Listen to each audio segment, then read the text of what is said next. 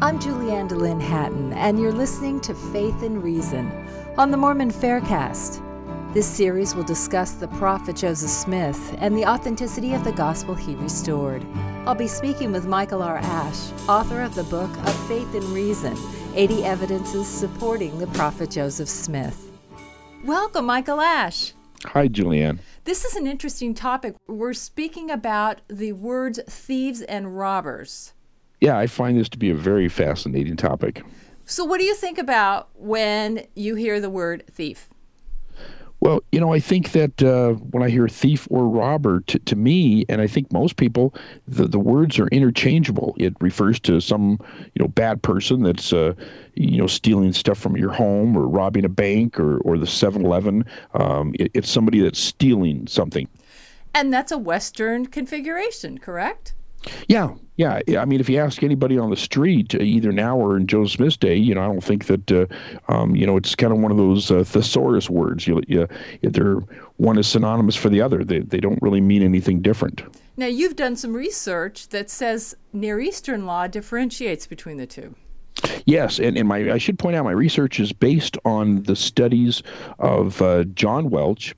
He was the original founder for what was known as FARMS, the Foundation for Ancient Research and Mormon Studies, and he's the one that actually discovered this. He's a lawyer by trade and quite a scholar in his own right, and he pointed out that in Near Eastern law, that there is a noticeable distinction between thieves and robbers.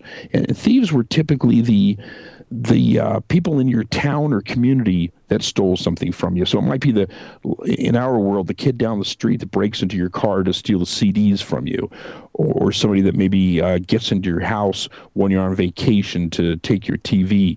So that's the type of word that's described by thieves.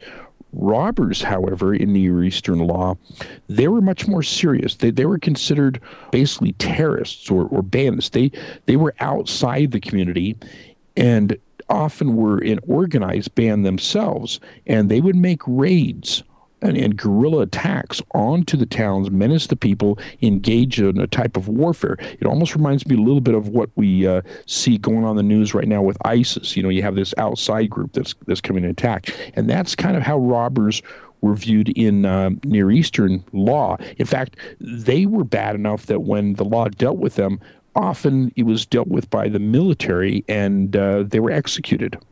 So if they were executed, and in the Middle East that robbers were dealt with differently, that segues perfectly into the Book of Mormon. Exactly. When you hear the Book of Mormon robbers, you think of the Gadianton robbers. And those were the same kind of people, that they were on the outside. They terrorized the people. They were an organized group. They menaced them. It was a type of warfare going on. And as John Welch pointed out, the Book of Mormon never incorrectly uses thieves versus robbers. Every time that we see it, it's always used properly. How would Joseph Smith have known this? There's no way that he could have known it. You could call it a lucky guess, but to have it a lucky guess throughout the entire Book of Mormon, that's just asking for too much. Thank you, Michael Ash. Thank you, Julianne. Thanks for listening to Faith and Reason on the Mormon Faircast. I'm your host, Julianne DeLynn Hatton, inviting you to keep the faith.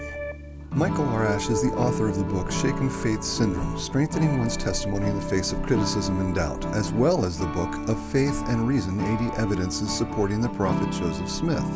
Faith and Reason is produced by Tom Hatton with music courtesy of Arthur Hatton. The opinions expressed in this podcast are not necessarily the views of Fair Mormon or the Church of Jesus Christ of Latter-day Saints. You can support this podcast by subscribing to it in iTunes and by rating it and writing a review. Questions or comments can be sent to podcast@fairmormon.org, or you may join the conversation at fairblog.org.